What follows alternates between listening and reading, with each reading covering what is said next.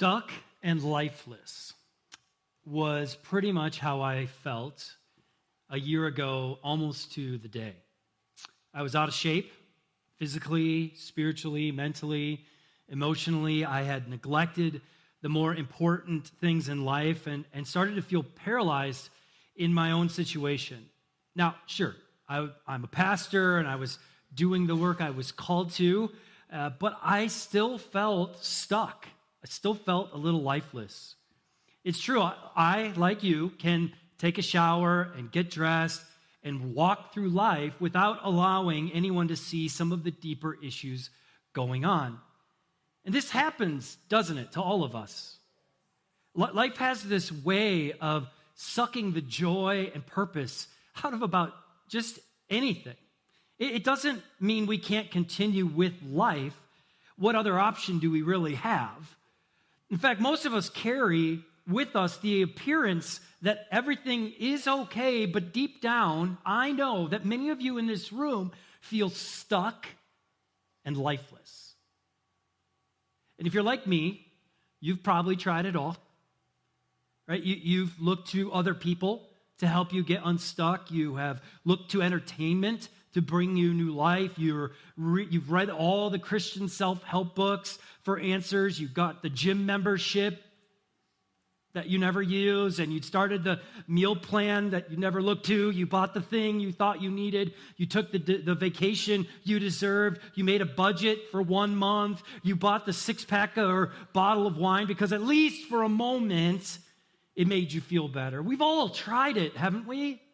Grasping for something to pull us out of this feeling of being stuck and lifeless. And it pains me to tell you this sort of thing as your pastor. But I believe, but believe it or not, I struggle with all of the same things you do on a regular basis. Matter of fact, because of the nature of my vocation, I think it's very easy for pastors to end up feeling stuck and lifeless. Now, last week, I was fortunate enough to go to Colorado Springs to this beautiful retreat center called Glen Eyrie, right in the middle of the Garden of the Gods, which I didn't even know what that was. I'd heard that term before. It is beautiful, breathtaking, out of this world, supernatural almost. And I gathered together with 50 other pastors and leaders who quite honestly either have been or will be dealing with similar situations that I was dealing with. Many of those that were there had bailed on their call to ministry because they felt so stuck and lifeless in it. And others on the verge of hanging up their hats in ministry were looking for something to simply restore and revive their ministry. They were grasping for something. I was invited there to share my story and to tell those who are present that while feeling stuck and lifeless is a very real experience, there is a remedy. Almost exactly 1 year ago, I was right there with them. And then I discovered this one thing that brought restoration and revival to my life.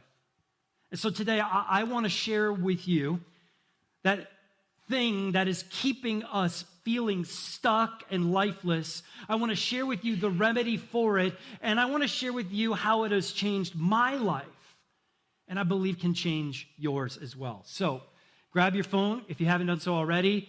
YouVersion is back. You can go to more and then events, and you can follow along with everything I'm going to cover today. By the way, you may not know this, but if you go there, you can also take notes in the app if you want to write some things down, and then you can save it for later if you want to come back and check it out later. If you have your Bible with you, we're going to be in Acts chapter 9. Now, leading up to Acts chapter 9, we are made aware of a guy named Saul, who is doing everything in his power to extinguish this new movement of Jesus followers.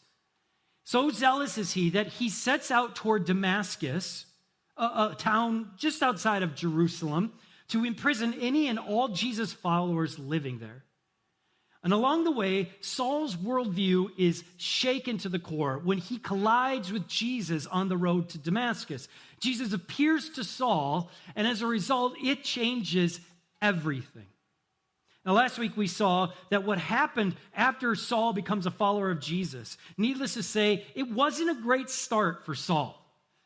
Now it's zealous to let people know about Jesus and not imprisoning the first church people. Saul begins to tell people about Jesus, someone who he was wholeheartedly against just days earlier. And the only problem is he hasn't really gained any clout among the believers in the area to do so. Remember, Saul has been spending all of his time, imprisoning and even putting to death those who claim Jesus as their Messiah. And now he's showing up among the believers saying, I believe Jesus is the Messiah too. Can you see their trepidation here? Is this some sort of ruse? Like, what is going on here? Who's this guy? Like, weren't you coming here to kill us? And now you're one of us? They're so upset and war-torn about this that he has to escape Damascus just for his life because the believers we don't believe you. I mean, the reality is, when we become followers of Jesus, it is an amazing experience.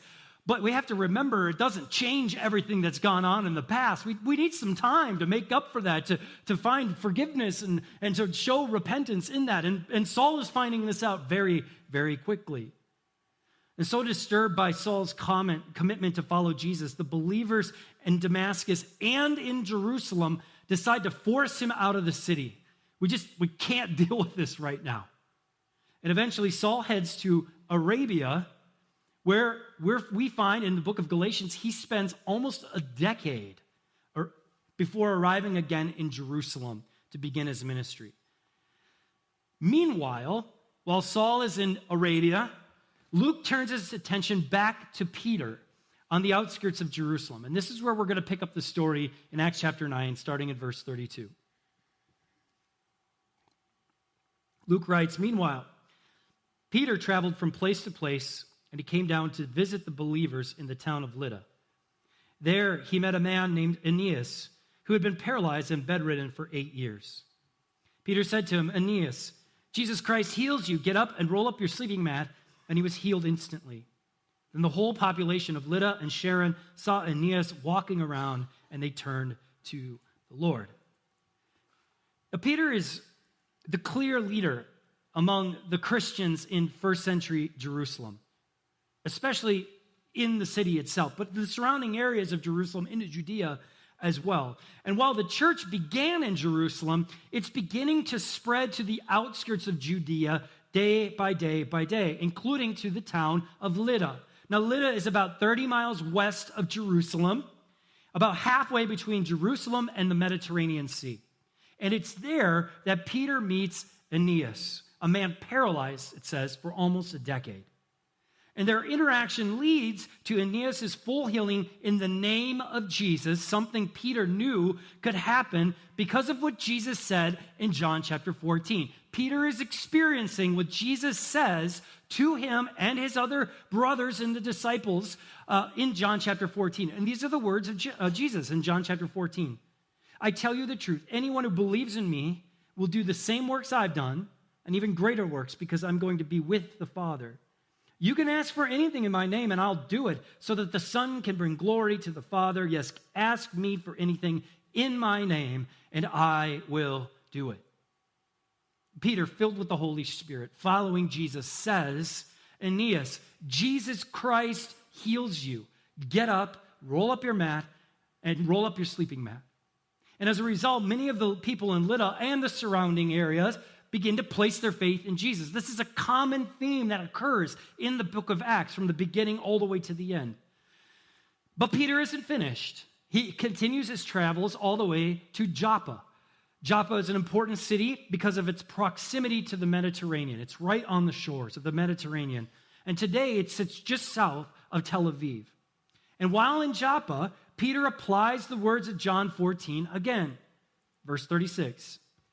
There was a believer in Joppa named Tabitha, which in Greek is Dorcas. She was always being kind, doing kind things for others and helping the poor. About this time, she became ill and died. Her body was washed for burial and laid in an upstairs room. But the believers had heard that Peter was near Lydda. So they sent 2 men to beg him, please come as soon as possible. Now, Joppa is about 12 miles northeast of Lydda, a walking distance of about 6.5 hours. So by the time that Peter gets to Dorcas, she's been dead a while.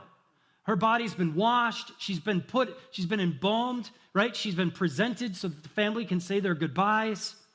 In fact, even before the two men go to Peter, the text says us that she's been there a little while, dead. It's not like she's fallen asleep or something. This is a person who has died, who's been embalmed, and who is prepared now for burial.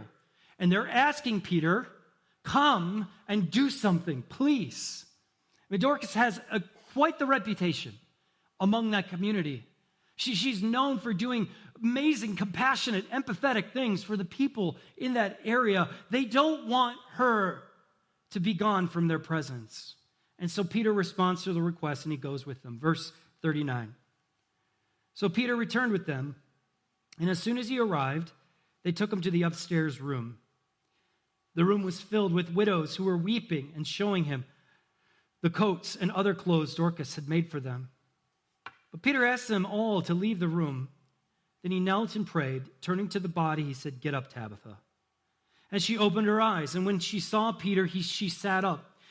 He gave her his hand and helped her up. Then he called in the widows and all the believers, and he presented her to them alive. The news spread through the whole town, and many believed in the Lord. And Peter stayed a long time in Joppa, living with Simon, a tanner of hides. In both cases, in the case of Aeneas and in the case of Dorcas, Peter simply follows in the footsteps of Jesus.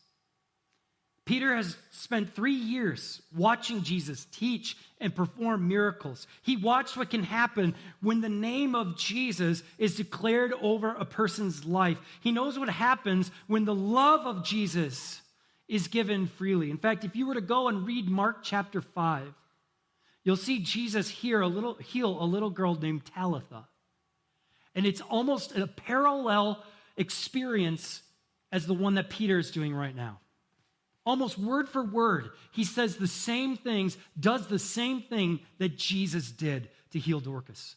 He is experiencing the fact that the love of Jesus is not just some concept. It's not just some theoretical thing that we talk about and sing about. The love of Jesus is real and tangible and visceral. It has power. It has power to change the circumstances right before your eyes. Restoration and revival happen when the love of Jesus is present. See, both Aeneas and Dorcas are in need of something outside of themselves to bring healing. In Aeneas' case, he's stuck, literally and figuratively. Being a paralyzed man didn't only mean he couldn't move about freely, but it also meant whatever life he had before this paralyzation had been extinguished as well. Crippled men and women in the first century were typically looked down upon, right? It was believed by most that it was their sin that caused this situation in them. And so we want to keep our distance from them. They're unclean. That was the typical thought process of a Jew walking by a crippled man. You obviously did something to deserve this. And I don't want to be in association with you. Why don't you go to the outskirts of the town so the rest of us can at least live peacefully and without sin like you? He would have been considered unclean and separated from the main community in the city. He's not allowed to go into the temple and worship God. I mean, he is literally stuck, figuratively stuck in this life that he has. He can't move and he can't find anyone else to help him beyond it. Now, meanwhile, Dorcas has died this sudden death. Based on the reaction of the people around her, her death was a bit of a surprise. They all seem surprised by this. Why did this happen to her? And because of her reputation as someone who's brought so much meaning and purpose to the community of believers in Lydda, Peter is summoned to help her. Like she's obviously a stalwart, a giant in this community, and they're saying, look, we want to try whatever we can to bring her back to life. We need her as this person, as a part of our community. So they go dozens of miles to find Peter and bring him back to revive her life. I mean, Dorcas is lifeless, literally, despite the fact that she has so much more to give, she's dead. And so I'll ask you, again, are you feeling stuck or lifeless today? You feel stuck in a pattern of sin? You feel stuck in a dead-end job? You feel stuck with your finances? Do you feel like there's very little hope for your future? Do you feel stuck with the diagnosis you just got? Do you need restoration today? Something outside of yourself to bring healing, to put you back together? Or maybe you're feeling lifeless today. Do you feel just depressed and sad about your circumstances? Is sin and rebellion causing you to feel like you'll never be free? Are you just going through the motions of life, but not truly living as God intended? Are you just grasping for something to give you purpose and meaning in your life? Relationships and entertainment, alcohol and drugs, addiction. What is it that you're grasping for that you hope will bring you life, but it doesn't seem to be working? And do you need revival today? Because if so, I believe you come to the right place, first of all. Because there is, and I've learned this personally, there is only one thing that can truly restore and revive a person's life: the undeserved, unmerited love of Jesus Christ. The love of Jesus, listen to this, restores and revives people. And if you don't believe me, I am standing here, a living witness of that. I'm going to be honest with you. If it's not for the love of Jesus that I experienced in my life in a profound way a year ago, I don't know if I'm standing here right now. And man, look, I can cover it up. I'm good. I have a theater major. Like, I'm trained in acting. That's like what I do. I'm not proud of it. I'm not. But I'm just telling you, that's where I was. And it wasn't until I experienced, maybe for the first time, the depth of Jesus' love for me. And it's the only thing. Listen, I grasped for everything. You can ask my wife. I was grasping for entertainment. I was trying to find it in golf and hockey. I was trying to find it in food and just whatever, laziness, entertainment. I was trying to find something that would just restore and revive my life and my heart. And the only place I found it was in the love of Jesus. Listen, Luke includes the story of Peter and Lydda and Joppa because he wants his readers, that's us, by the way, to see just how powerful the love of Jesus really is. These are miracles, right? And that makes us go, wow. But what he's showing us is, do you realize how powerful the love of Jesus really is? How powerful it is to restore and revive people who were once stuck and once dead. Can you see how powerful it is? All that Peter says to Aeneas is the name of Jesus, and the text says he's healed. And all that Peter does to heal Dorcas and Joppa is pray and say, get up. Get up. Aeneas is restored, Dorcas is revived, and it's all because of the love of Jesus. You see, there is power in Jesus' name because of his deep love for us.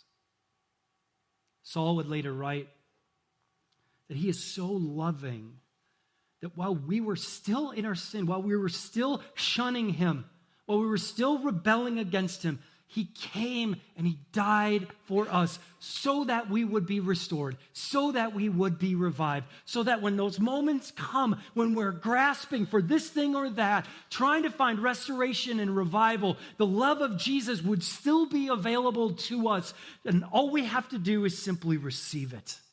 That's it. And you know, the love of Jesus restored and revived Aeneas and Dorcas, but it's still reviving and restoring.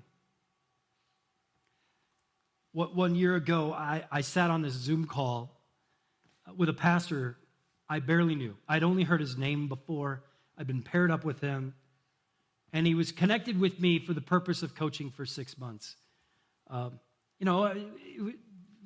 last couple of years have been hard for all of us. They have. And it was catching up to me, and I wasn't really sure what to do about it.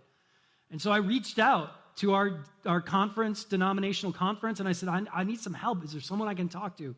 And they paired me with this guy. And I was ready to take everything in that he said. I was ready to hear about all the new ways to be a pastor in the church. I was ready to listen to all the brilliant ideas he had on how to create greater health and growth in the church. I mean, I've been in ministry for 20 years, and I was like, if I'm going to do this another 20 years, I have to do it differently somehow, because there's no way I can repeat what I just did. There's no way. And so I was like, I had my pen and paper. I was ready to take notes. And as we talked, all he would talk about is the love of Jesus. And I got kind of annoyed. I was like, where's the 10 steps, man? Where's the advice? Like, I'm looking for something, like, what do I need to do? How do we increase, our giving? How do we help our people grow spiritually and healthy? Like, tell me what to do. And he just kept going back to the love of Jesus. I was like, yeah, I get it. Jesus loves me. I knew that when I was 5. What do you think of online church? Should we keep doing it? And he'd say, Ryan, Jesus loves you. And I'm like, enough. I get it. And then, like Peter to Aeneas and Dorcas, it was as if he reached through my laptop screen and said, Ryan, the love of Jesus heals you. And actually what he said is he looked me in the eye and he said, I love you, Ryan. Nobody in my life other than my wife has ever said that to me. Nobody. Thank you. Appreciate it. That wasn't coerced at all.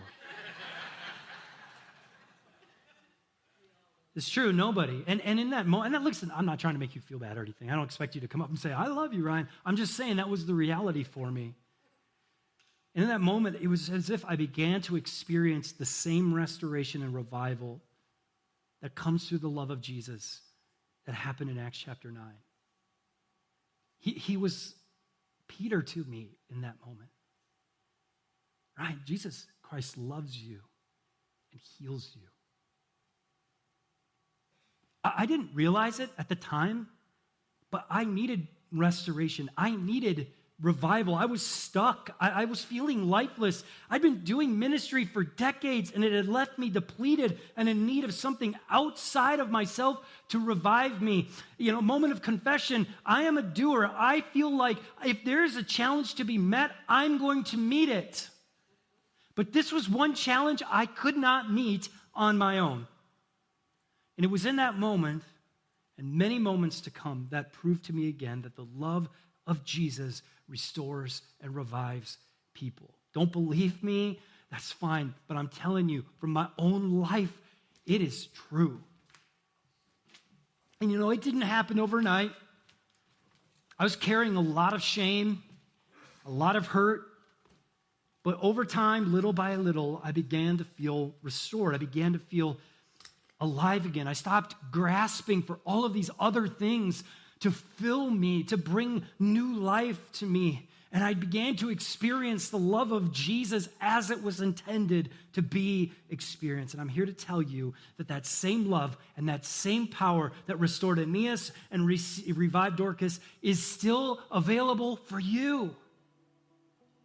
It's not just available for some, it is available for all. The love of Jesus is at hand. When Jesus came and he said, the kingdom of God is near, he meant, my love for you, it's right here. You could literally reach out your hand and grab it. If you're going to grasp for something, grasp for the love of Jesus. It will never disappoint you.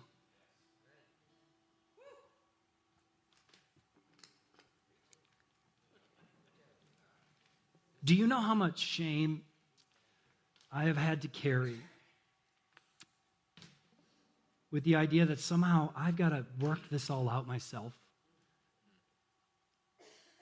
I mean, despite the fact that I know God's love is given and not earned, I know that. Look, I've read the Bible cover to cover many times. I've done the theological classes. I've got the seminary degree. I know what it says. But I'm not sure that I fully experienced it until the last 12 months of my life. And it breaks my heart a little bit. But here's what breaks my heart even more. Is I know that many of you in this room right now, you're right where I was. You're feeling stuck. You're feeling lifeless. You're grasping for whatever you can find to somehow just fill you, to bring you life. You're carrying all the shame. You're holding on to all of those secrets. And it wasn't until I simply received the love of Jesus to restore and revive me that I began to do things not for God, but with God. With joy and not shame. I began to see how he can heal a person, even me, in the simplest and silliest of ways. I began to experience new life in my soul, in my heart, in my mind, in my body. The purpose that he had placed on my life was renewed and restored and revived. And so I can come up here now, not just with like something, to talk about, but I feel like God has given me something to say. That the love of Jesus that I've experienced and that so many in this room have experienced is available for all who call on the name of Jesus. It is the beautiful picture of God's love for us, sending his son, Jesus, to come and to live the life we couldn't live, to die the death that we deserve, to raise again 3 days later, so that he could say to us, I love you, be restored, be revived by my love. Do you need restoration today? Are you allowing sin and shame and your past to determine who you are? Are you just grasping for anything and everything to bring any sort of healing and meaning to your life? Do you need the loving power of Jesus to restore you back to health?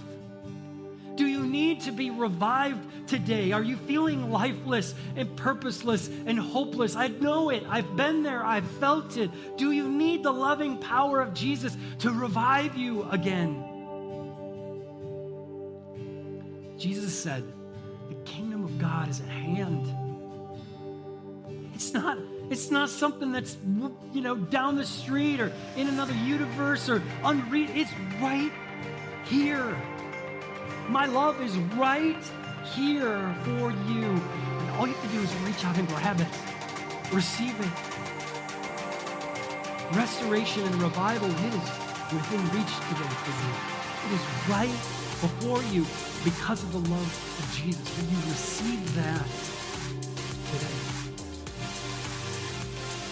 It's funny, I spent these few days at the Garden of the Gods, and I shared my story. And I was amazed. I was like, I'm just going to tell my story. I don't know. Whatever. I don't know how much it matters to anybody. And I couldn't leave the room after that session.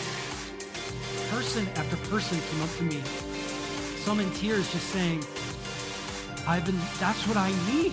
I need that. I need that reminder again, that restoration, that revival in my life. And if that can happen in a room full of 50 pastors, what does that mean for all of us? We need this. And so I don't want to point you to some book. I don't want to give you 3 things to do. All I want you to do is just simply reach out and receive the love of Jesus. So I'm going to invite you to do something this morning that we don't normally do. But I just comfortably in your seat, if you would just reach out your hands this morning in a posture of receiving. We're going to pray. We're going to ask Jesus to reveal his love to us again, to bring restoration and revival to whatever is going on in your life. I know how hard it is. I know it is painful. I know you're carrying the shame. I know that the sin seems like it's never going to take its talents out of you. And just for a moment, to sit here and remember that his love is at hand this morning and that it is available for you. God, we thank you that in our brokenness, that in our sin and in our shame, that you came to us in love. And this morning we receive your love. We receive your restoration. We receive your revival. Do a new thing in us, Jesus. In the same way that Peter brought restoration and revival to Aeneas and Dorcas, I pray, Jesus, that you would bring restoration and revival to every person in this room, every person watching online, that God, your love would be so visceral, so tangible, so just present, that it would begin to change and shape our hearts to be like yours. Jesus, we thank you for your love. We thank you that we are now called children of the living God, that we're no longer slaves to sin, we're no longer slaves to shame, but that we are restored and revived in you. Jesus, we love you. We need you. We thank you. And it's in your name we pray. Amen.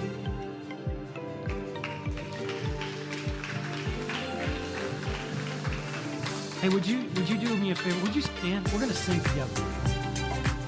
We're going to sing a song we've sung a number of times in this room before called No Longer Slaves. And we're going to declare right here in this moment that the love of Jesus Christ is very real, that we are no longer slaves to sin, we are no longer slaves to shame, but that we are free and we are called children of the living God when we place our faith in Jesus, that his love continues to restore and revive our lives. So may you sing loudly right now. Jack?